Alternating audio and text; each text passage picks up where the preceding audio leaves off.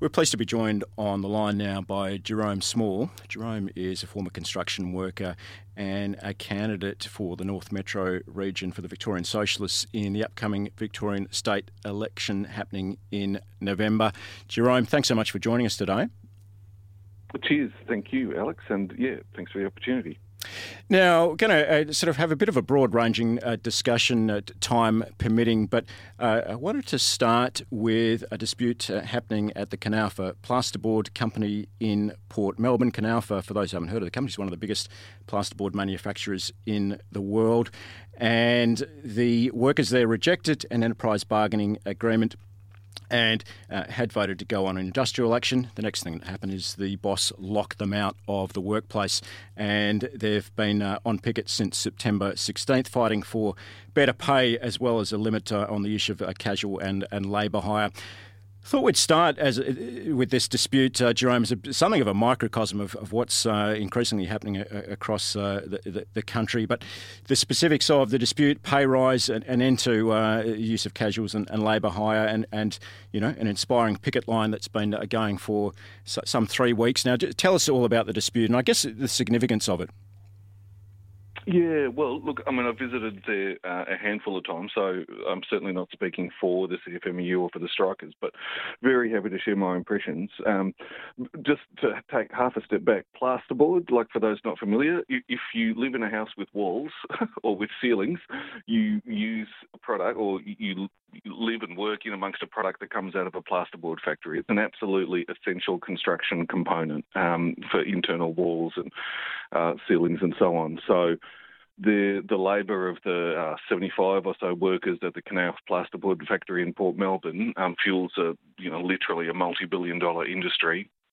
They're on, I think the rates vary, but like some of the workers I've chatted to are on the sort of mid-30s an hour, so not the lowest wage in the country, but certainly not a king's ransom. And they can get a decent wage by working enormous amounts of overtime.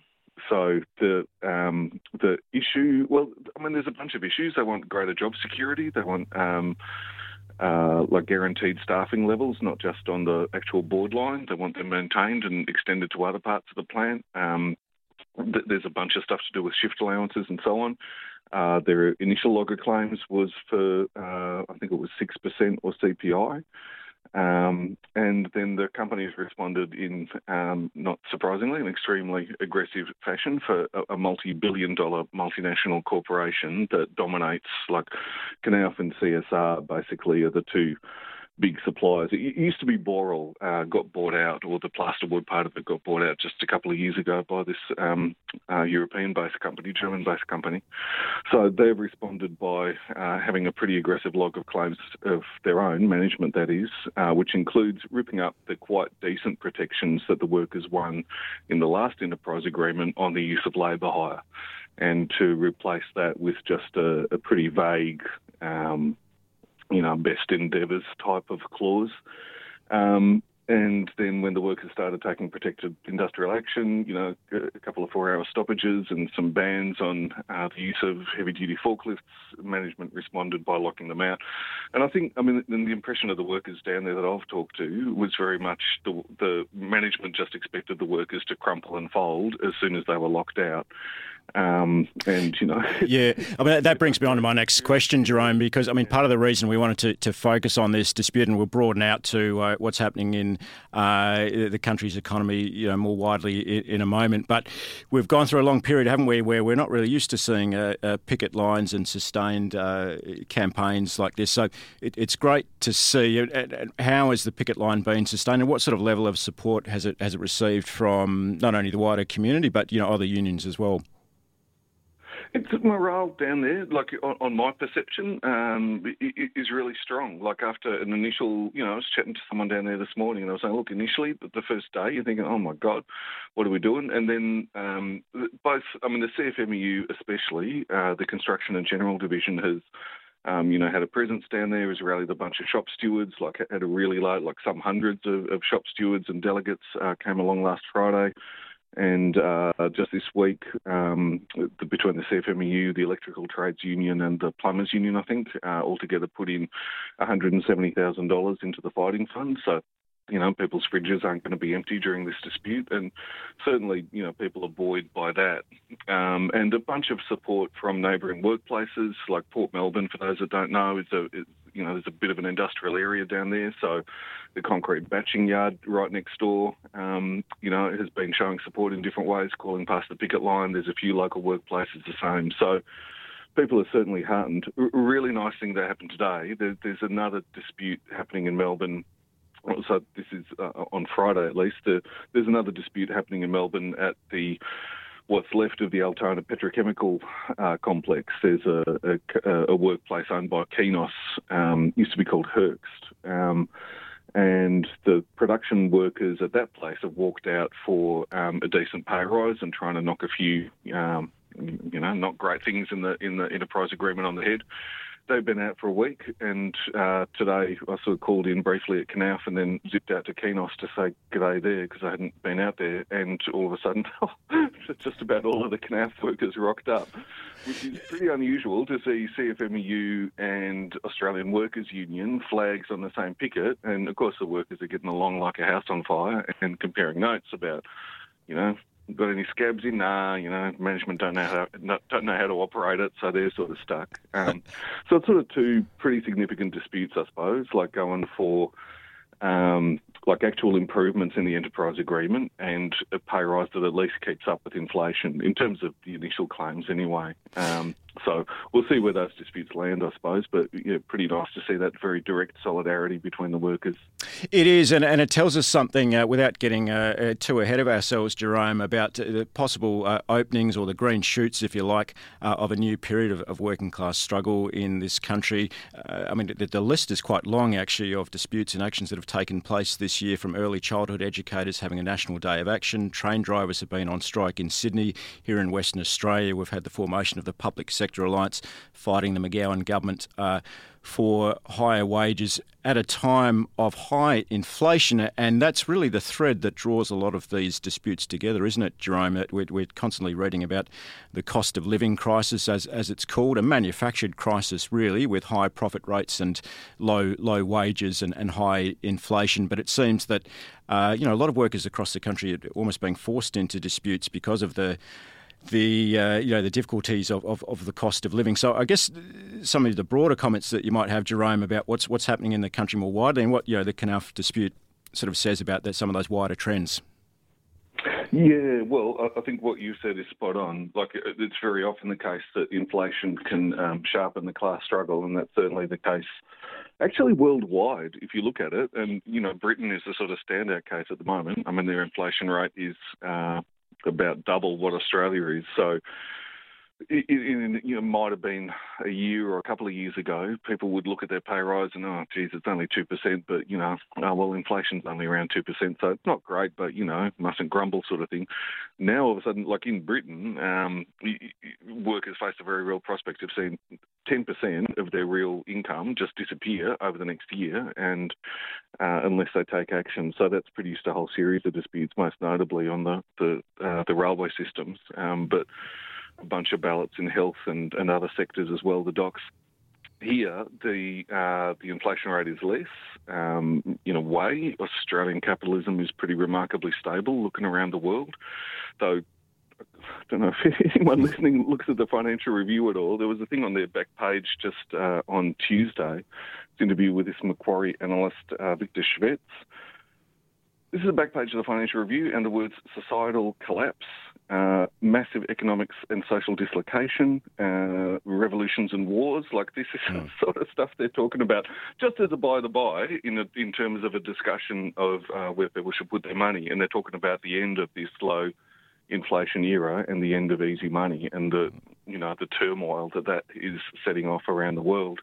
So, okay, Australia is, not in the middle of that storm, but even here, the fact that you've got, after a generation pretty much of low inflation, you've got 5, 6, coming up to 7%, has produced a bunch of disputes, and you've listed it, like some of the more high-profile ones, public sector workers in New South Wales, which are long-running disputes, a day here and a day there, but it's certainly something that we haven't seen in this country for a while. In West Australia, unfortunately, I know less over there, but I've seen a series of, quite large rallies called by the unions over there and the health unions and so on. Mm. And then to a lesser extent, the sort of thing that we're seeing at Knauf and at Kainos, where, for whatever reason, particular groups of workers, have decided to, enough's enough. We've been pushed back for too long or settled for second best for too long. And with that extra sort of sharpening of the inflation rate and the prospect of, look, we're signing a 4-year deal here. We don't know where inflation's going to be. So let's actually try to get some gains now.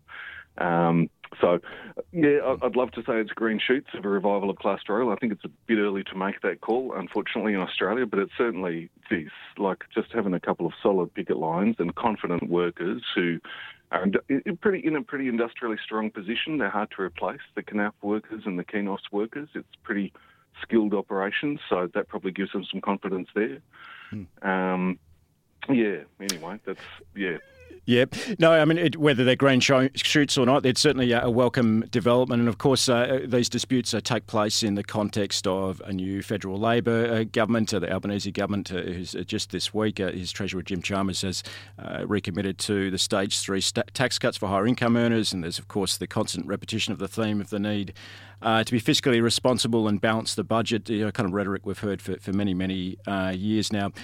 You've got the Andrews government over there in Victoria, and suffice it to say, I think even a lot of Labor supporters would admit that neither the Andrews government over there, McGowan government here, or the federal Albanese government are doing a great deal to alleviate that cost of living crisis, which brings me on to my next question in terms of your standing as a candidate for the North Metro region, the Upper House, the Victorian Parliament, Jerome. The importance of political alternatives. I mean, even if you're not a socialist, I think people would welcome the running of Victorian socialists as a breath of fresh air in terms of a real political alternative. So talk to us about that, the crying need for that political alternative, given, I would say anyway, that so far Albanese, he hasn't performed terribly well if you're concerned about social justice and higher wages and that sort of thing. Yeah, and a bunch of progressive-looking things, but only pretty much, in my estimate, to the extent that big business are prepared to tolerate it. And anything that smacks of, no discussion of making industrial action easier, explicit ruling out of pay rises that actually keep up, let alone get ahead of inflation. That's at both state and federal level, beyond the minimums handed out by Fair Work. On refugees, very little action so far. And again, you wouldn't rule out that there might be some changes at the margins, but very much it's an agenda dictated by big business and constrained by what big business are prepared to tolerate. So certainly no break from the sort of Labor that we've become used to over the last 30 years and more since the Accord, I suppose, back in the day when a very effectively enforced system of class collaboration, was basically imposed on the Australian working class at a top level. So no break with that.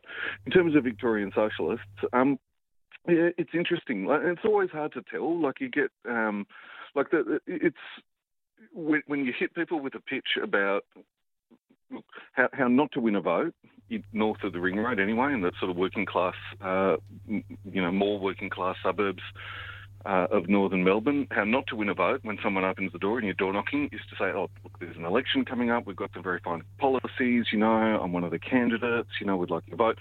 No, all of that tells a lot of people this is just going to be more of the same. And so if you have a different opening which says, I'm not sure if you've heard of Victorian socialists before. We think it's absolutely crazy that the billionaires have doubled their wealth in a couple of years in this country. We haven't doubled aged care. We haven't doubled hospital care.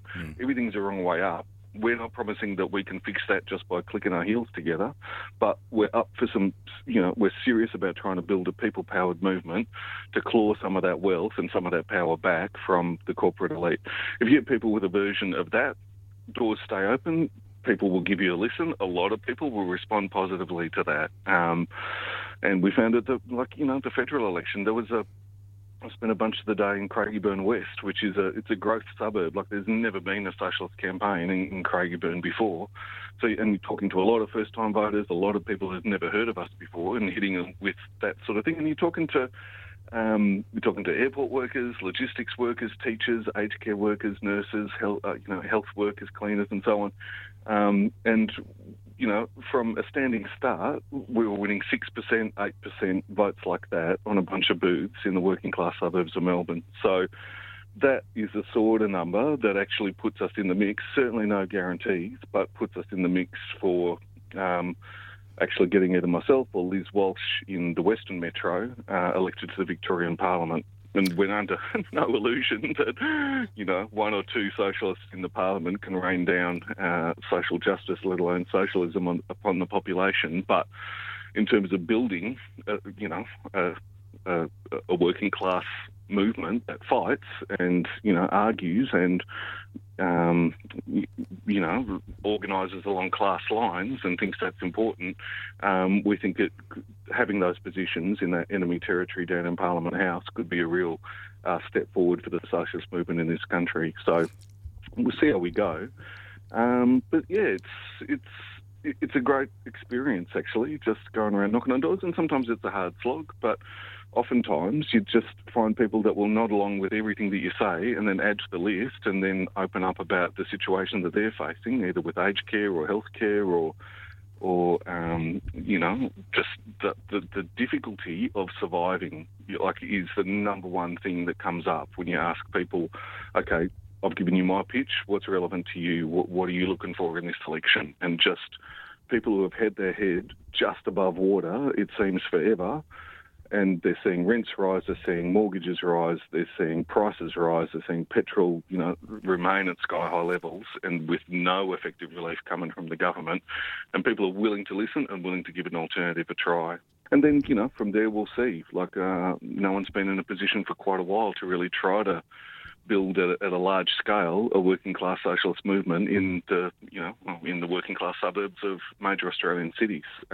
So we've got a lot to learn about, what that looks like. Is that possible? What are some steps towards it? But Victorian Socialist is certainly a pretty large scale and serious project to take a few steps along those lines.